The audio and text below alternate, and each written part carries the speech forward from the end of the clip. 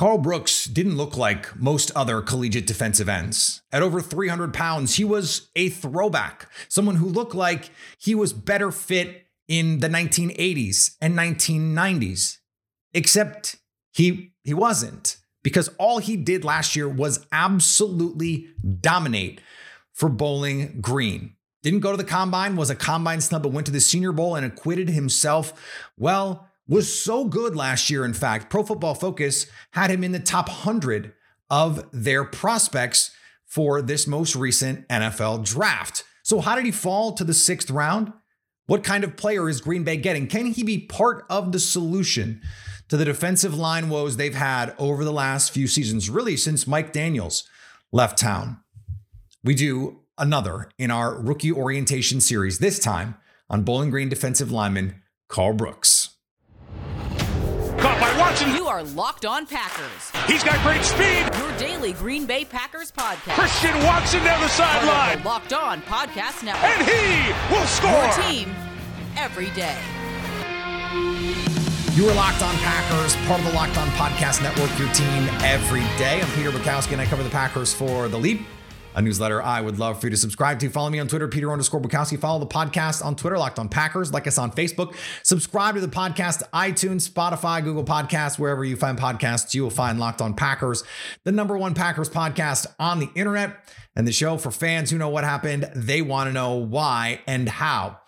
Zach Jackson from The Athletic joins us on the show today to talk about Karl Brooks. He wrote a really great feature on Brooks right around draft time, talking to his defensive line coach, Jim Nagy, who recruited him and scouted him at the Senior Bowl. Jim Nagy, friend of the show, was on a couple weeks ago. Karl Brooks came up in that conversation. If you missed that conversation, you can go back to it. I want to start with what I saw when I evaluated Karl Brooks, and man, was he fun. Now, here's the thing. There were a lot of draft guides, online draft nicks, etc., that had Karl Brooks well ahead of where he went. History tells us it doesn't really matter, that it is, you're more likely to miss overdrafting guys than you are more likely to hit what would be underdrafting guys, like getting a quote unquote steal. Most of the time, the guys who the consensus board has much higher, those guys don't hit at a higher rate. You would think they would, but they don't. Part of the reason Karl Brooks fell, I want to start there because there's plenty of great things to say about him, and we're going to say them. Even at 6'3", 300, and you see the movement skills on tape, the measurables are just not there. 36th percentile speed score, 23rd percentile burst score, 25th percentile agility score. He's got short arms, 31.5-inch arms. Like if you're under 34 as a tackle, that's where you start to go, he's at 31.5. Now playing inside, that's going to be a little bit better, but it's still not ideal. And you're talking about a small school player having to make that leap. The thing is, he was immensely productive. Like you want a small school guy to come in and dominate. And that's what they did. Like if you have a small school guy or a lower school, like a lower program kind of player, you get the I hate to take shots at my buddy Jason Hirschhorn's alma mater, but like Illinois for a long time, they were a laughingstock in the Big Ten. If you have a player from there, you want to see him really, really stand out because they don't get the best of the best of the best kinds of prospects. So if he's going to be good, you want to see it against Michigan and Ohio State and Wisconsin and Iowa. You don't want to just see it against, our Sisters of Perpetual Sorrow in the first 3 weeks of the season when they're beating up on, the Division II team that they've scheduled. Karl Brooks was doing this week in and week out in the MAC, which is a legit league. They put players in the NFL every year. So let's be clear about that. He had a 93 PFF grade last year, a 92 pass rush grade, and a 90.3 run defense grade. That is just like no one has that. Those are like Chase Young numbers. Now, he didn't do it at Ohio State, but he did it. He did what you wanted him to do. An almost 24% pass rush win rate. That is enormous. That is crazy. 1 out of every 4 snaps in terms of pass rush, he's winning and creating problems for the opponent. Like, just think about that. If it's 28 dropbacks, he's winning 7 times and getting into the backfield. That is incredibly impactful. He has incredible power off the edge. He can convert speed to power playing on the edge. I think he's someone who can play really well on stunts and twists if he's going to play 3-tech and 5-tech. He's got really, really good upper body strength. I use the word stunning. His upper body strength is stunning. So if he has short arms, you better be just an absolute stud upper body wise, because you have to be able to generate that power somehow. He is that. He's got this push-pull bull rush move where he's going to get into your chest and he can just discard you. It's really remarkable. He had a sack versus Akron where he showed a swipe move. He doesn't have that elite explosiveness. So he's not going to beat you off the snap. He's a little heavy footed, but his hands are so fast and so active. Give me fast hands over fast feet all day, because if you have fast feet and no hands, you're not going to win. These guys are too good. Even the bad offensive tackles can set up against speed and they're going to get you blocked. But if you can use your hands, you have a chance to win. He's got really good, what I call lateral juice. So he can beat you inside. He will sidestep blockers. He's got that arm over move. He got a pressure pulling an arm over move and then on a tackle on the running back. He just went through the running back. I called him in my notes a rolling ball of butcher knives. And what you love about him is, yes, he's going to be 23 as a rookie. There's plenty of room to understand the game a little bit more and get acclimatized to the game, but he doesn't need to go to pass rush school. Lucas Van Ness needs to learn some of the things that Karl Brooks already knows, already can do. He can string together pass rush moves. If one move doesn't work, he can go to a secondary move. He's got a full bag when it comes to the pass rush. And for a big guy, he's got a nice bend. Now, he's not going to be asked to bend the edge a ton, but that's still a good indicator for an interior pass rusher. I have it in my notes here. I have dominant in all caps. Just watch him play. It was as much fun as I had scouting a prospect in this process was watching Karl Brooks. He is an ass kicker. So here is what I ultimately landed on here. Brooks is a unique body type, but was absolutely unblockable in the MAC. He was winning consistently in a variety of ways. His upper body strength is terrific, and he could walk back 300-pound men into the laps of QBs. It doesn't matter who those guys are. If you have the power to do that, this is me editorializing again. If you can do that, I don't care if it's in the MAC. If you can just walk 300-pound dudes into the lap of the quarterback, that plays.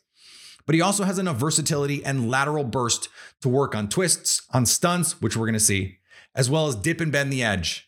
He's a refined technician as a pass rusher, and while I think he projects as an inside player in the NFL, which we saw at the Senior Bowl, because of his size and lack of athletic tools, giving him the chance to work on games where he winds up getting a running start versus an offensive tackle is setting himself up for success. The position change and uptick on competition makes him somewhat of a risk, but he's an NFL player with pass rush ability, and that's worth a lot. I gave him a 3rd round grade. The Packers got him 100 picks after where I felt like he should have been drafted. There were parts of the process. You guys, everydayers will remember, if you go back with me to the draft, the way that I find who to scout is I basically take everyone who is in a 1st round mock of people that I respect. I watch those guys first. And then I extend it to top 50s. And I end up watching somewhere between 100 and 150 guys. I don't have time to watch 300 like Dane Brugler and Matt Miller and all these guys. They're just, that's what they do. I watched him because he was in someone's top 32. I don't remember if he was in the 1st round of a mock, but he was an early guy that I put on the list because he was in someone's top 32. If he'd have tested a little better, I think he could have been, a much higher pick. You're going to hear from Zach Jackson from The Athletic that a scout told him that he wasn't in the top 100 for them, but he could see Karl Brooks going in the top 100 because of the tools. That's the player that the Packers got in the 6th round. That is remarkable. All right, we're going to hear from Zach Jackson from The Athletic, who wrote this great feature on Karl Brooks. Before we do, today's episode is brought to you by our friends at FanDuel. Take your first swing at betting Major League Baseball on FanDuel and get 10 times your first bet amount in bonus bets, up to $200. So you can put $20 in and you'll land $200 in bonus bets, win or lose. That's $200 you can spend betting everything from the money line to the over-under to who you think is going to win, who you think is going to hit the first home run. Put a couple guys together and you've got yourself a parlay. I love a multi-home run parlay with like 3 guys over the course of, a couple different games to hit home run. You're going to get really good odds on that. You get 9-1, 12-1, 15-1, and now you're really cooking. All on an app that's safe and secure and super easy to use. Plus, when you win, you get paid instantly. There's no better place to bet on Major League Baseball than FanDuel, America's #1 sportsbook. So sign up today and visit FanDuel.com/lockedon to get up that $200 in bonus bets. That's FanDuel.com/lockedon. FanDuel, official partner of Major League Baseball. And thanks to everyone who makes Locked On Packers their first listen every day. Everydayers, we're back tomorrow. Another interview, Matt Derry from Locked On Lions. He and I had a really fun conversation about where these two teams are going. The potential changing of the guard, all that stuff, where the Packers sit. It's a lot of me talking about the Packers to Matt. So it's a unique situation. This is kind of like an offseason crossover. So keep an eye out for that. And then more to come next week. Joining me now, he covers the Cleveland Browns and the NFL for The Athletic, Zach Jackson. And Zach, you wrote a piece back in April about Karl Brooks, who ended up being a Green Bay Packers pick in the 6th round. And I thought there was some really interesting stuff in here about being an undersized high school player, some questions about where he's going to play in the NFL. What did you set out to find when you started reporting this piece? Yeah, so I love college football and love MAC football specifically.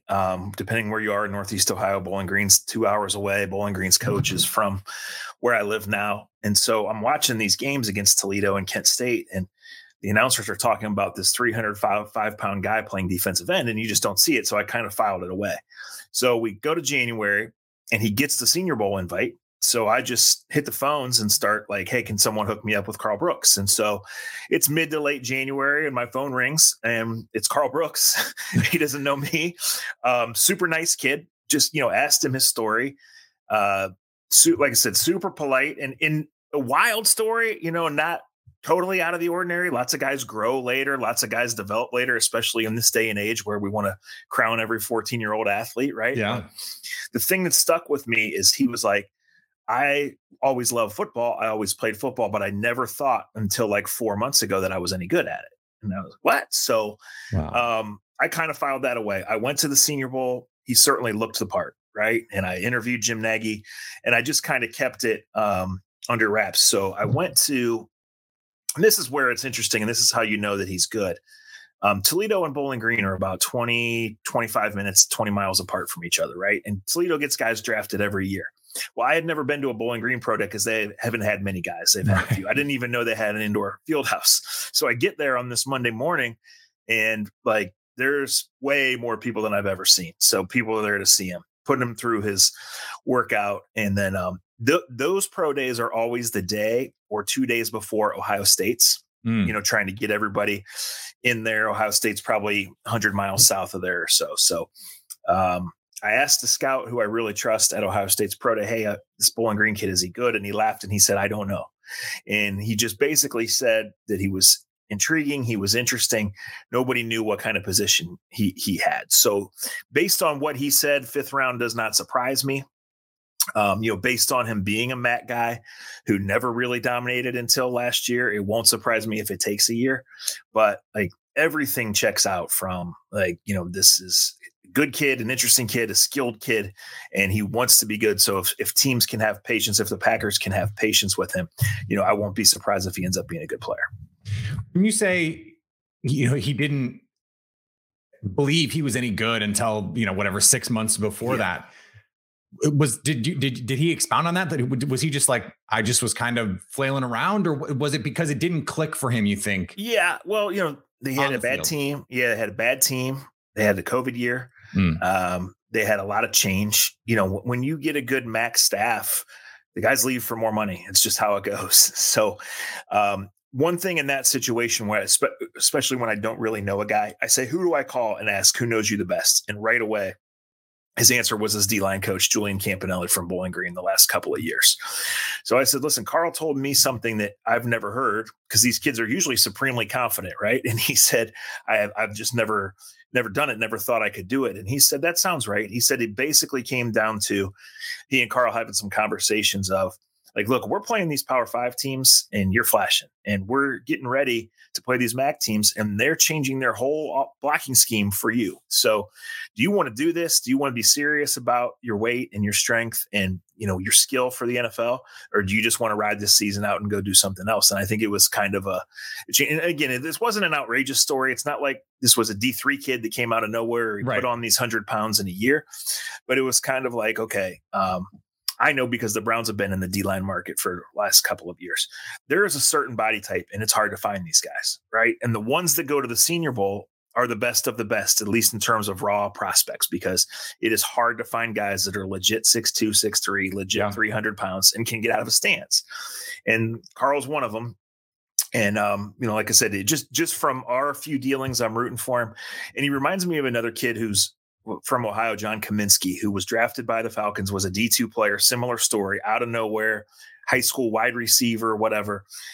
He didn't work in Atlanta, but Detroit, he just signed him to a big second contract. And I just think if you're that big and athletic, if you get with the right D-line coach and stick with it, the proof is there that you can get that second contract and you can have a career. I think too, the coaching piece of this for a player like him is so important, because he needs a coach that's going to say, we believe in you. Because I think it's easy, especially for these big guys, like in the trenches, you have to love it, or it gets old in a hurry. And I think the last quote in your piece really brings it home that he's willing to work. The last line is, I just want teams to know I'm going to work for everything, that I can get to the quarterback, and that I care about winning. Play me anywhere. Mm-hmm. I just want to win.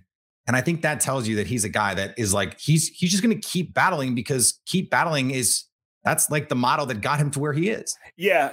Super nice. And so was his family, his high school coach that I talked with. But yeah, I think that matches what that scout told me at Ohio State's pro day. He was basically saying where we want to play him, or where we view him on our draft board.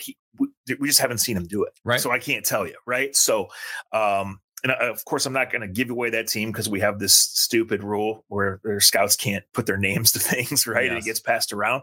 But I can tell you they play a similar, at least base defense to the Packers. And, when he plays 3-4 end and plays inside, he's the prototype. He just hasn't done it a lot. And when he's done it, it's been against Akron and OU, now for 3 years at the highest level. He is unique. You mentioned the size, listed, I think, at 303. Is 293, I think, for the Packers is what they said. Yeah. Usually in college, when you have a guy at that size playing end, it's because they're not supposed to be that big. Like that's just not the way the NFL is played anymore. Like Reggie White was 305 back in the day. That's not what we see now. Did you get any clarity on why he was playing at that weight? Was that just the weight he felt most comfortable at? Well, he was playing true end for them. Yeah. He was playing some stand up too. So I think the best answer there came from Jim Nagy of the Senior Bowl, who basically told me he was calling up there, checking on Karl's weight, basically saying, this is one of 8 or 10 guys that we're looking at. We need to know that he's going to be this size that we think it is, because all the scouts go to Bowling Green, but they go once. They don't go twice. Right. That's just how it goes. So he was, Bowling Green listed him at 305. He told me he was 295 to 300. The Senior Bowl official weight you can find, but he wanted to be back above 300 for his pro day. He got sick right before his pro day and was like 295. So when the Packers 293, that was probably what he weighed for them on his visit, or, at rookie minicamp. What they want him to play at, I don't know, but that would be pretty similar to what he played at last season. So what's interesting is if teams only went once, if you look at like Pro Football Focus grades or whatever else you want to look at, just the box score, he basically didn't have a bad game. Like he was pretty dominant last year. And so it doesn't surprise me that there are teams that were there going, we got to see this kid. We got to figure out how to get him to move inside. I think the question is for someone like that is the adjustment period. So based on what you saw, because you said you were at the Senior Bowl, based on what you saw, what do you think the learning curve for him is going to be with that adjustment? And you had the quote from the Bowling Green defensive line coach in the piece that he's going to have to adjust to this, but he can. Yeah, no, I think it is. I think he has all the traits, the size and the athleticism. And it's just, okay, whether he's inside a tackle or outside a 3-4 end, what are they asking him to do and how quickly, can he do it? So yeah, he can do it. The crazy thing is he was playing stand up like 3-4 outside linebacker for Bowling Green. He's not going to do that. It's wild in the pros. And that is honestly why I make the Kaminsky comparison, because he was playing D2 and really had never even played defensive line before he did that. So they're watching him against way worse tackles than the MAC. And they're just saying, okay, well, let's put him at edge rusher and go see. Well, then the Falcons aren't very good and he's on a learning curve and they change coaches. So of course he gets lost. Like that's a pretty common story.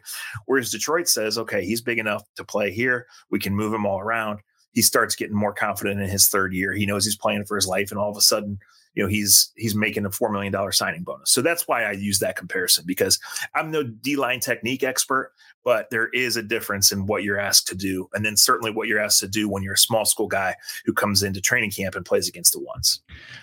This is an interesting question, particularly for you, because you cover the Browns. And I think there's a lot of cultural similarities with the Packers and the Browns, Packers fans and Browns fans. Lucas Van Ness, who was the Packers' first round pick, I had his private defensive line coach on the show a couple weeks back.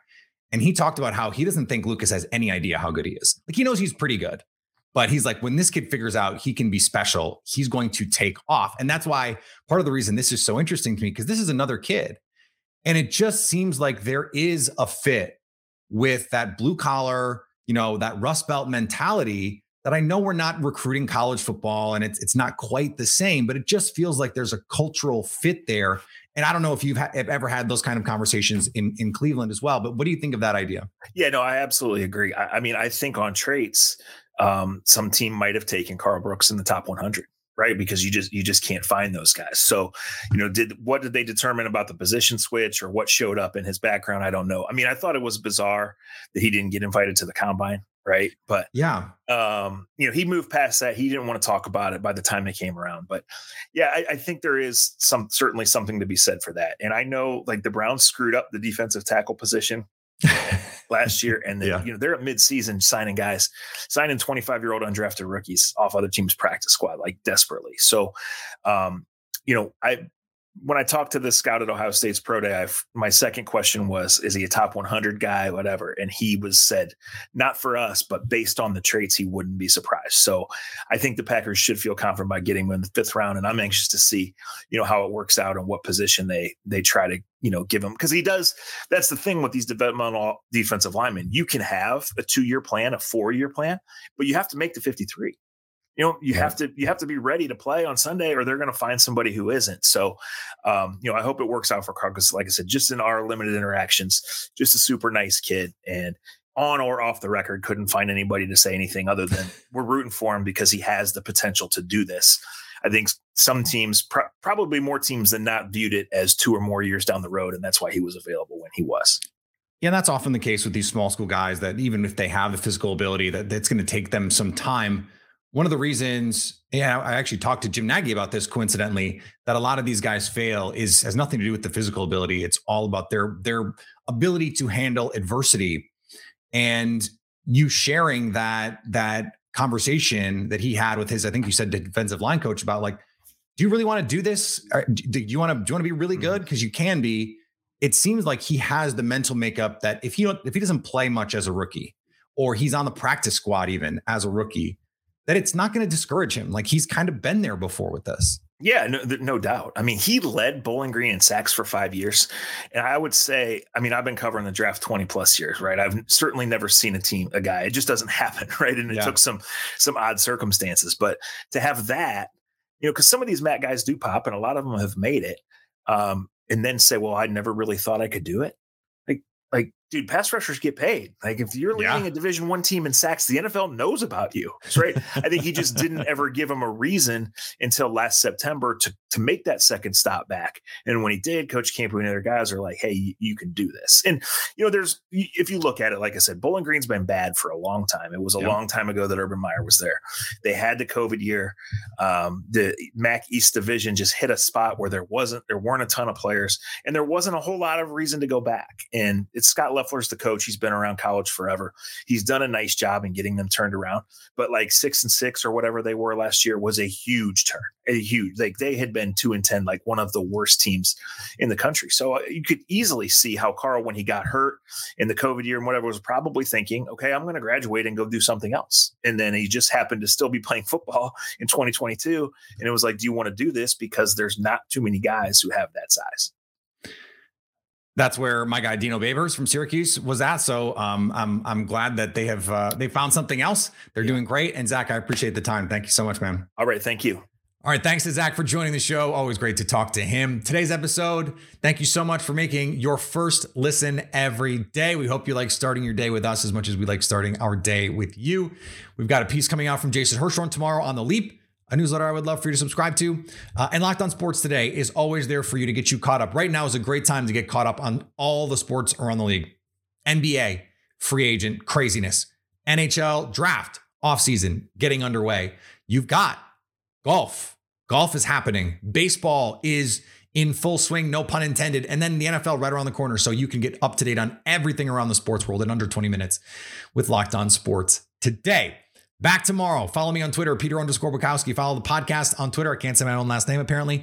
Follow me on Twitter, Peter_Bukowski. Follow the podcast on Twitter, Locked On Packers. Like us on Facebook. Subscribe to the podcast, iTunes, Spotify, Google Podcasts, wherever you find podcasts, you will find Locked On Packers. And anytime you want to come hang out with us live, you can do that on our YouTube page, Locked On Packers on YouTube. So you can stay Locked On Packers.